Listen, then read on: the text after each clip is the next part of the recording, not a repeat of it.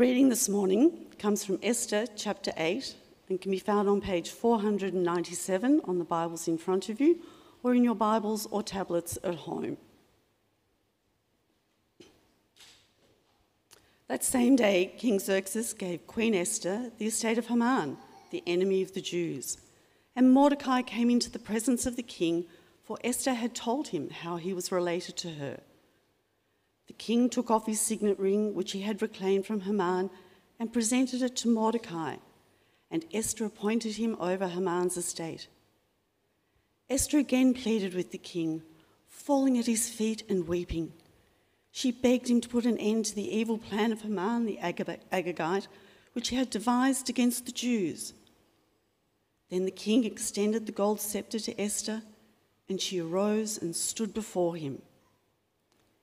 "If it pleases the king," she said, "and if he regards me with favour and thinks it is the right thing to do, and if he is pleased with me, let an order be written overruling the dispatches that Haman, son of Hammedatha the Agagite, devised and wrote to destroy the Jews in all the king's provinces. For how can I bear to see disaster fall on my people? How can I bear to see the destruction of my family?" King Xerxes replied to Queen Esther and to Mordecai the Jew, "Because Haman attacked the Jews, I have given his estate to Esther, and they have impaled him on the pole he set up. Now write another decree in the king's name in behalf of the Jews as seems best to you, and seal it with the king's signet ring. For no document written in the king's name and sealed with his ring can be revoked." At once the royal secretaries were summoned on the 23rd day of the 3rd month, the month of Sivan. They wrote out all Mordecai's orders to the Jews and to the satraps, governors and nobles of the 127 provinces stretching from India to Cush. These orders were written in the script of each province and the language of each people, and also to the Jews in their own script and language. Mordecai wrote in the name of the king Xerxes, sealed the dispatches with the king's signet ring, and sent them by mounted couriers who rode fast horses, especially bred for the king. The king's edict granted the Jews in every city the right to assemble and protect themselves, to destroy, kill, and annihilate the armed men of any nationality or province who might attack them and their women and children, and to plunder the property of their enemies. The day appointed for the Jews to do this in all the provinces of King Xerxes was the 13th day of the 12th month, the month of Adar. A copy of the text of the edict was to be issued as law in every province and made known to the people of every nationality, so that the Jews would be ready on that day to avenge themselves on their enemies. The couriers riding the royal horses went out, spurred on by the king's command, and the edict was issued in the citadel of Susa. When Mordecai left the king's presence, he was wearing royal garments of blue and white, a large crown of gold, and a purple robe of fine linen, and the city of Susa held a joyous celebration. For the Jews, it was a time of happiness and joy, gladness and honour. In every province and in every city to which the edict of the king came, there was joy and gladness among the Jews, with feasting and celebrating. And many people of other nationalities became Jews because fear of the Jews had seized them.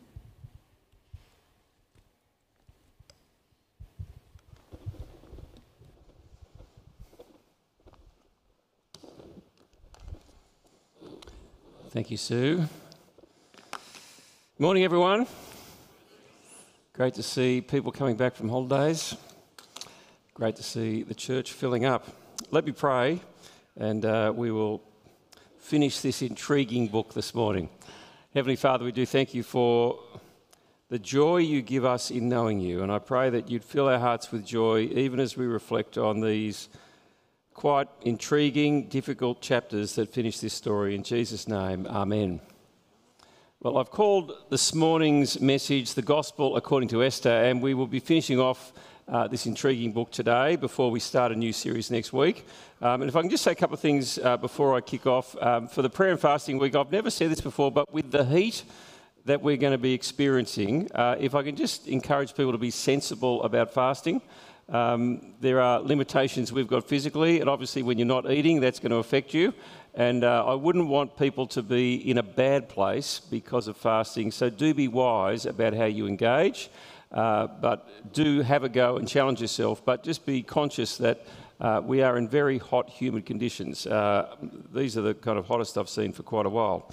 Secondly, I will be away next 3 weeks on holidays, so this is my last message for a while, but I'm looking forward to having a break, but I'm excited to be here finishing off the book of Esther. I want to start with a key question as we think about the gospel according to Esther, and how joyful are you in knowing Jesus Christ?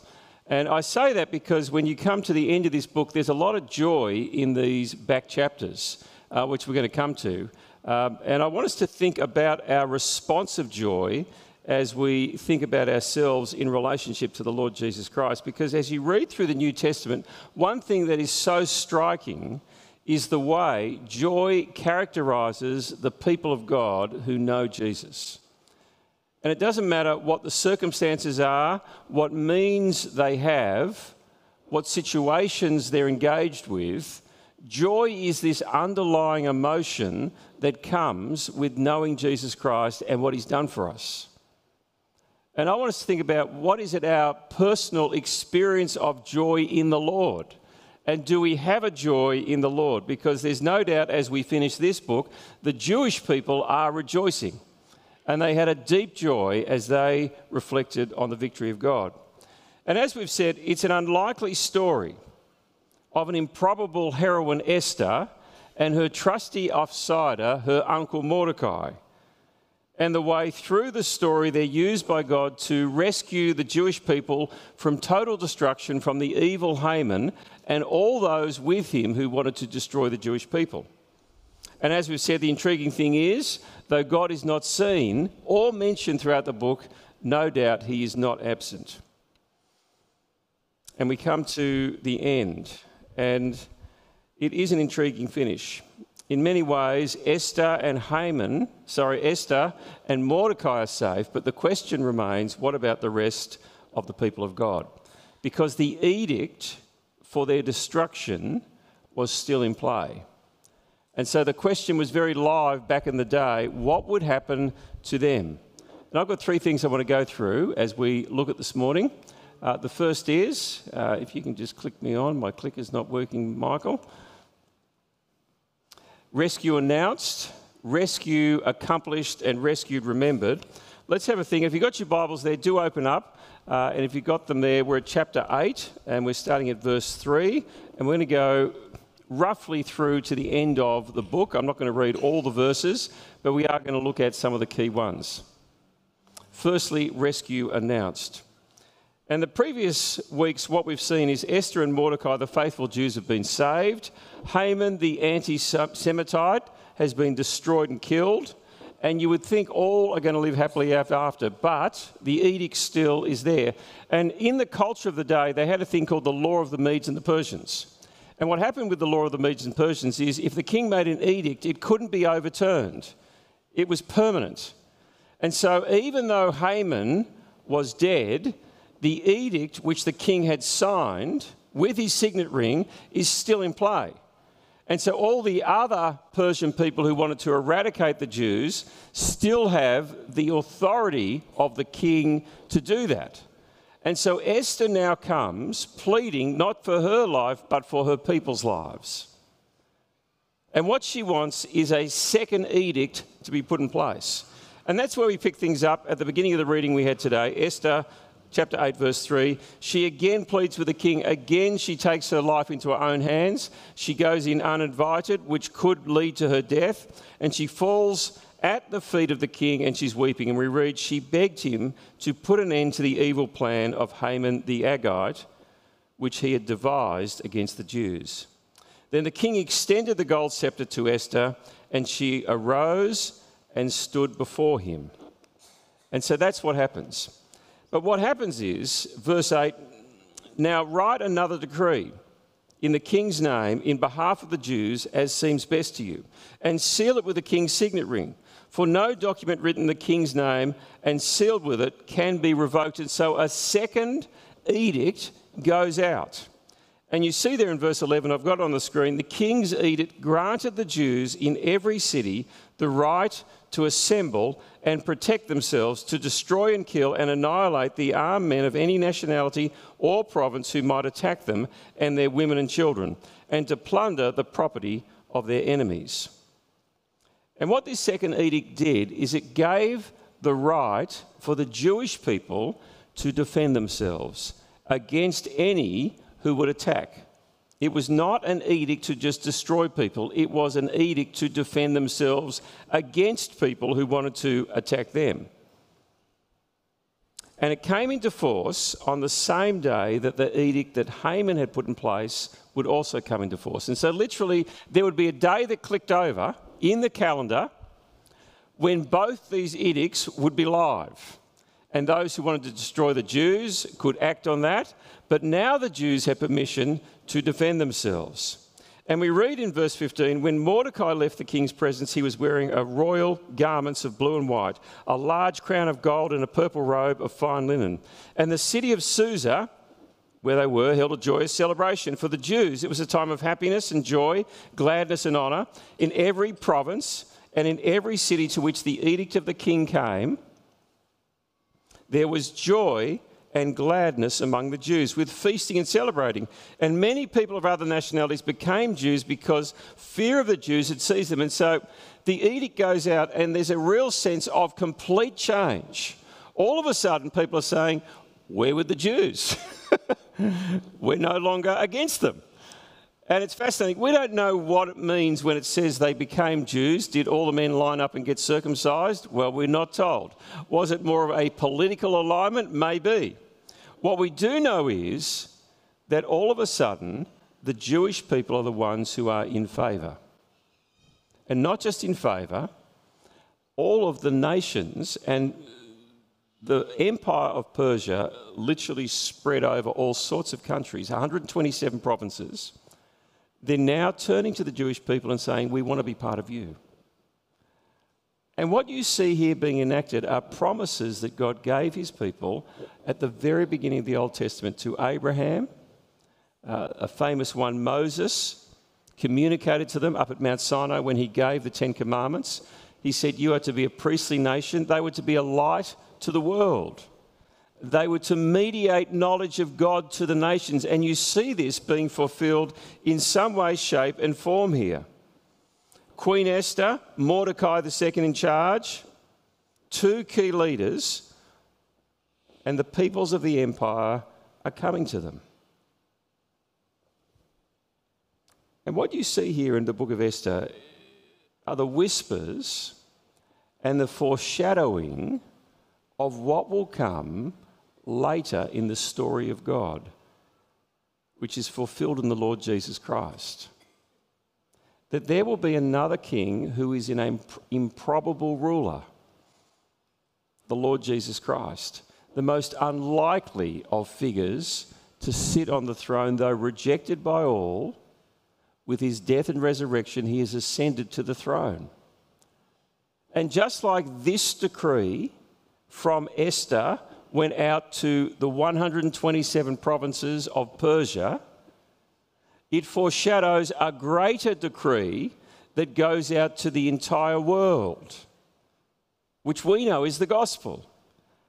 And we are commanded to take this message to every nation, tribe and tongue. And that's the reality of the world we live in today. And what's amazing is just as there was a turning of people to the Jewish nation in that day, the world is turning to the Lord Jesus on this day.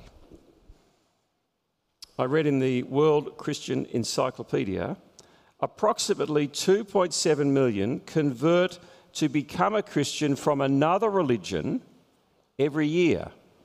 And this is the highest rate of what's called proselytizing, changing religions, of any of the world religions. And so every day there's 7,400 people across the world who are coming to Christ. Now, these are not people who are already Christians or grown up in Christian households within the Christian framework. These are people changing their religion.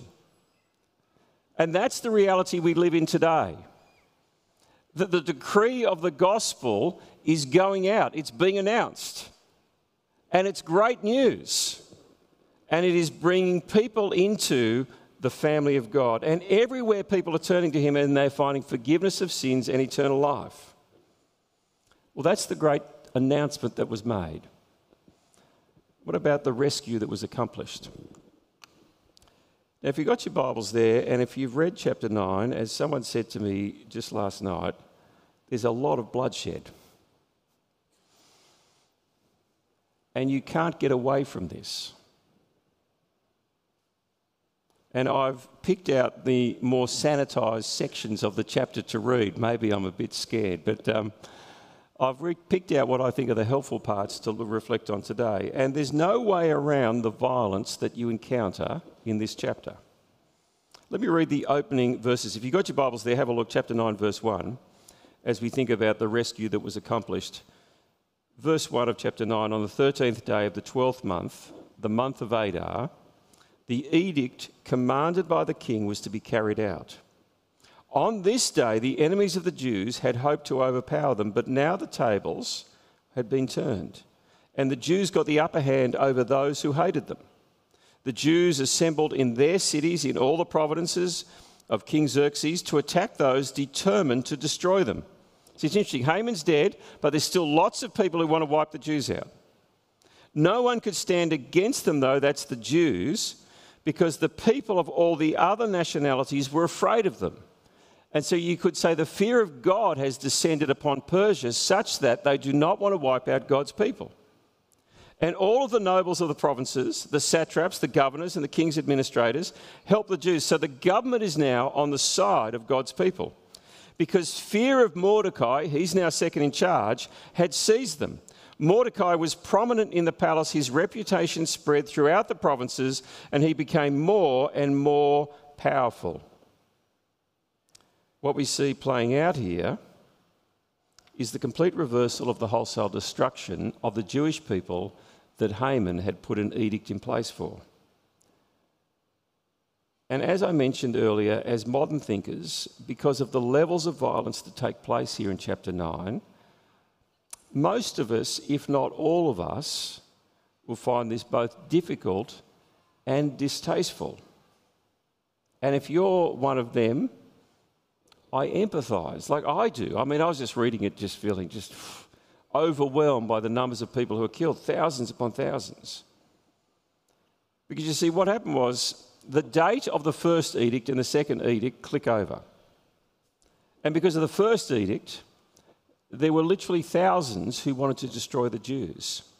But because of the second edict, the King Xerxes had passed, the Jewish people are allowed to defend them, and they've got the support of the majority.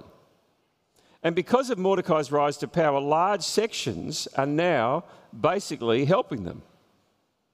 What's fascinating, though, is in chapter 9, verse 1, you can see it on the screen there, it's also in verse 5, it was because people hated them. It is stunning.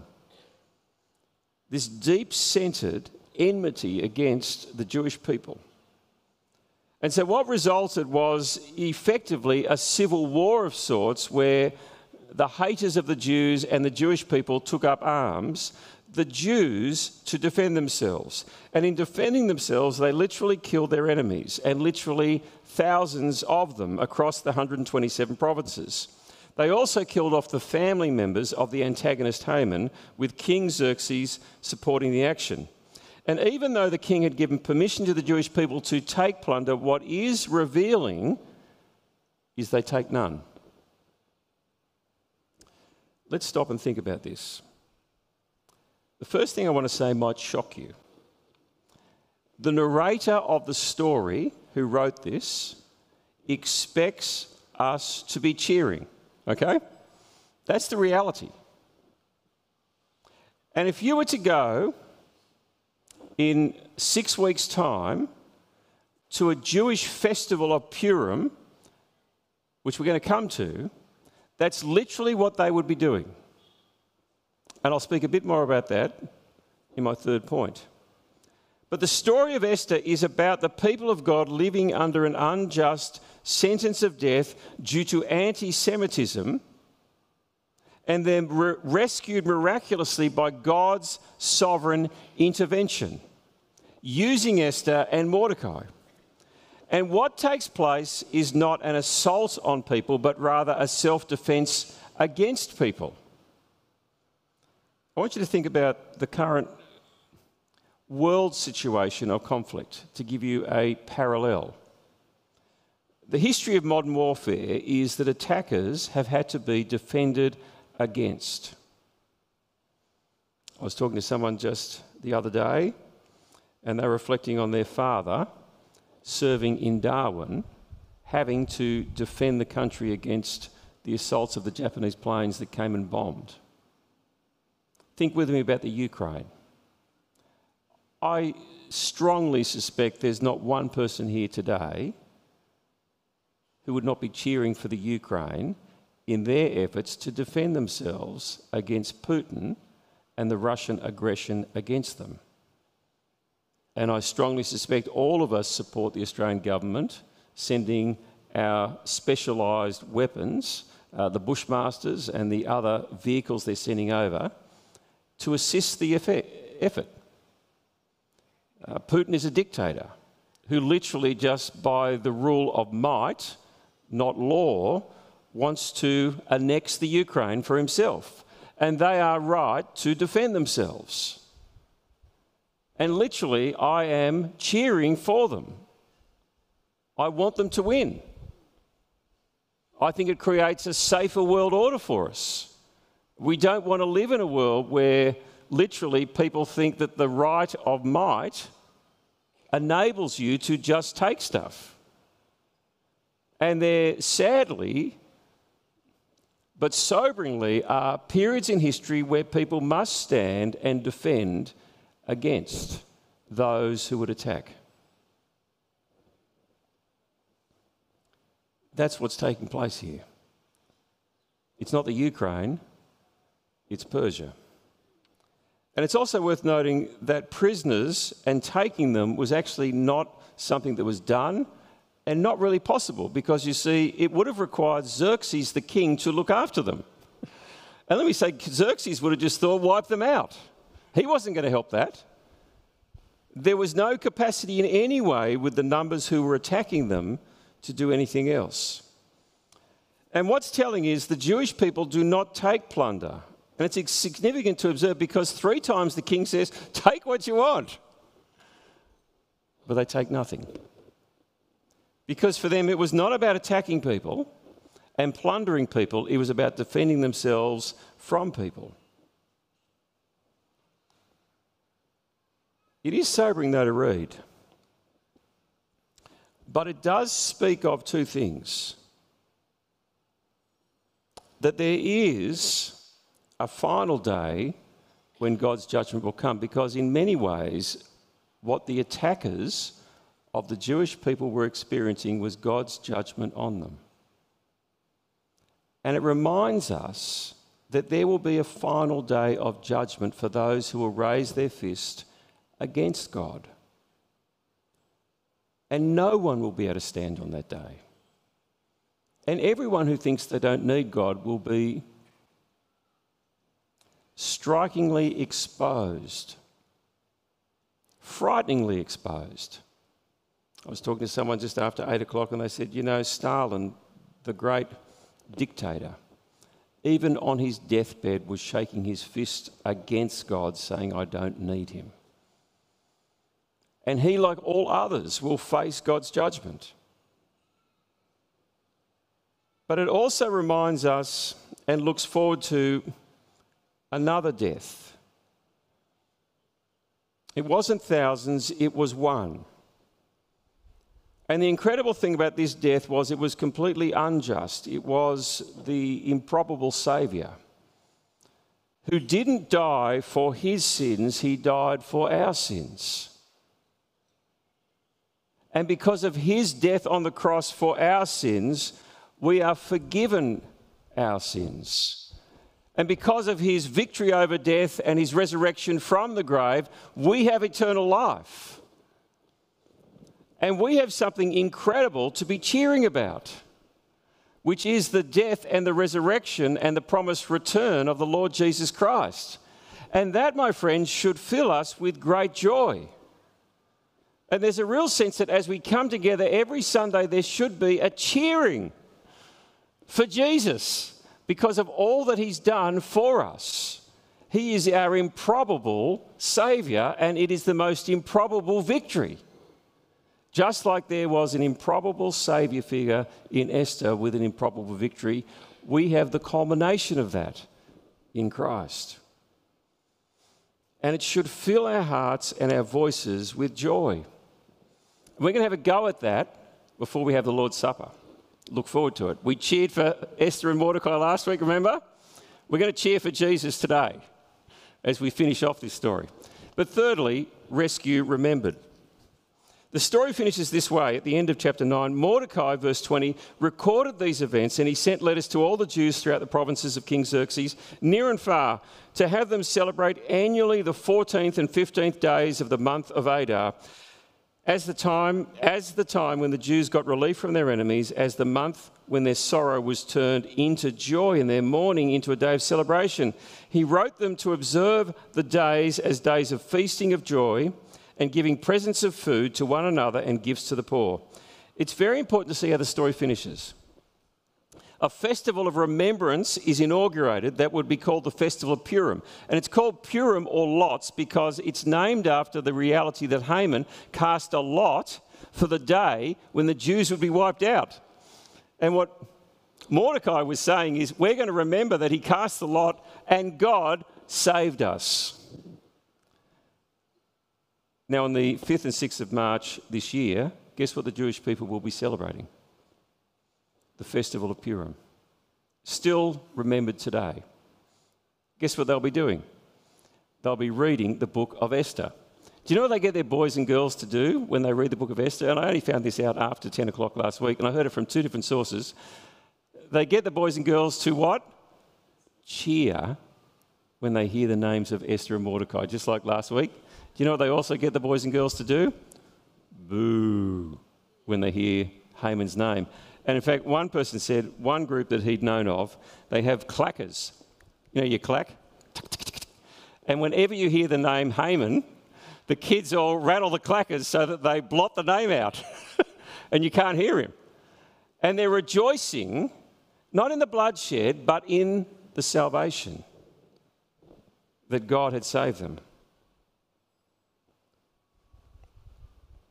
It's interesting as you go forward in the story of God, because there's another remembrance that really takes over and supersedes this festival and all the other festivals that are in the Old Testament. And they had a number of festivals that they would celebrate: the Day of Atonement, Yom Kippur, when they celebrated God forgiving them. This was a celebration of rescue.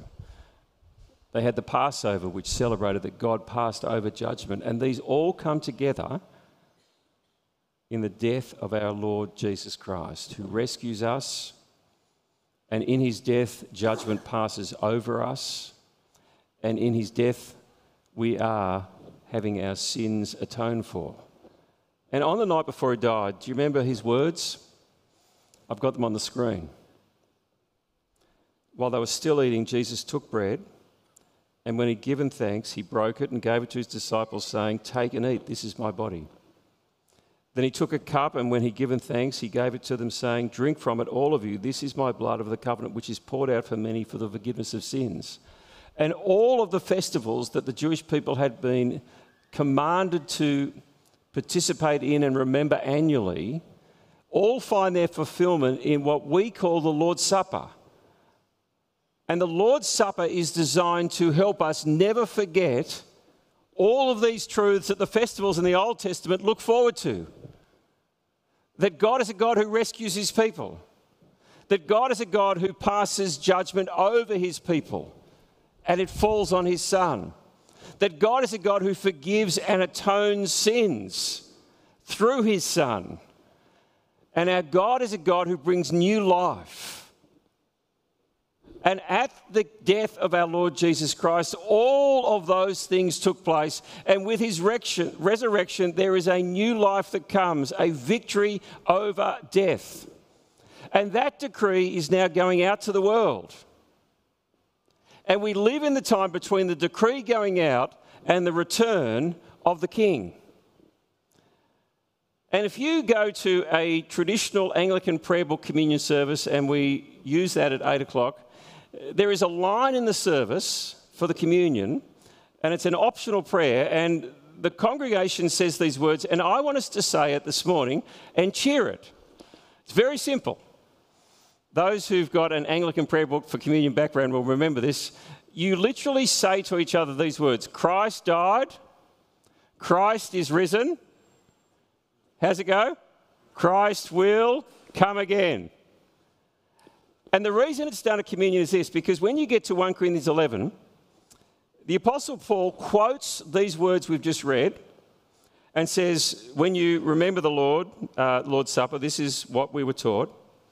And he says, do this as often as you meet in remembrance until he comes again. In other words, this is what we are never to forget. And we are to keep doing it until he comes again. So let's practice. Christ is risen. Okay. I'm going to say it, and you're going to respond back. Christ is risen. Sorry, Christ has died. Christ is risen. Christ will come again. Okay.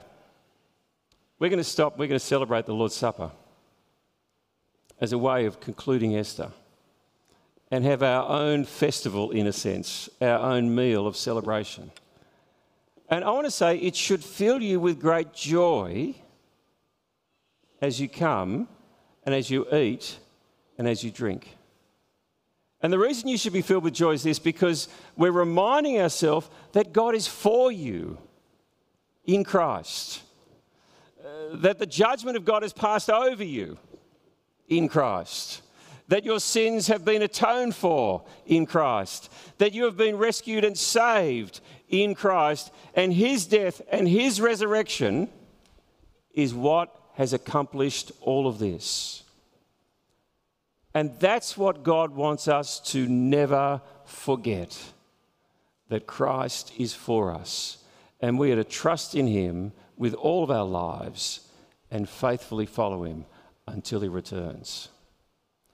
The Apostle Paul says, whenever you do this, what I want you to do is reflect on your own life before you take, before you eat, before you drink. And so we're going to move to the confession prayer. If I can jump ahead to that, Michael. And I want us to just stop and, in humility, as part of our remembrance, just reflect on our own lives and confess our sins, because we don't come triumphantly to God. We come as humble sinners, knowing we need his death and resurrection on our behalf to cleanse us, to change us, and to guarantee us our eternal home.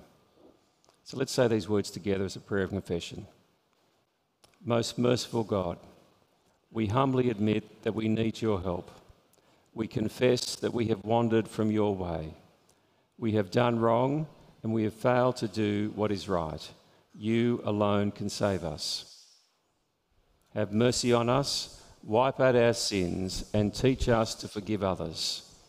Bring forth in us the fruit of the Spirit, that we may live as disciples of Christ.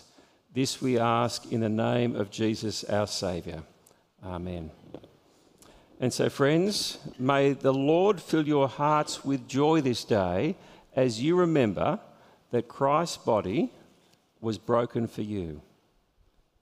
And as you come and take and eat the bread, remember that his body was given for you.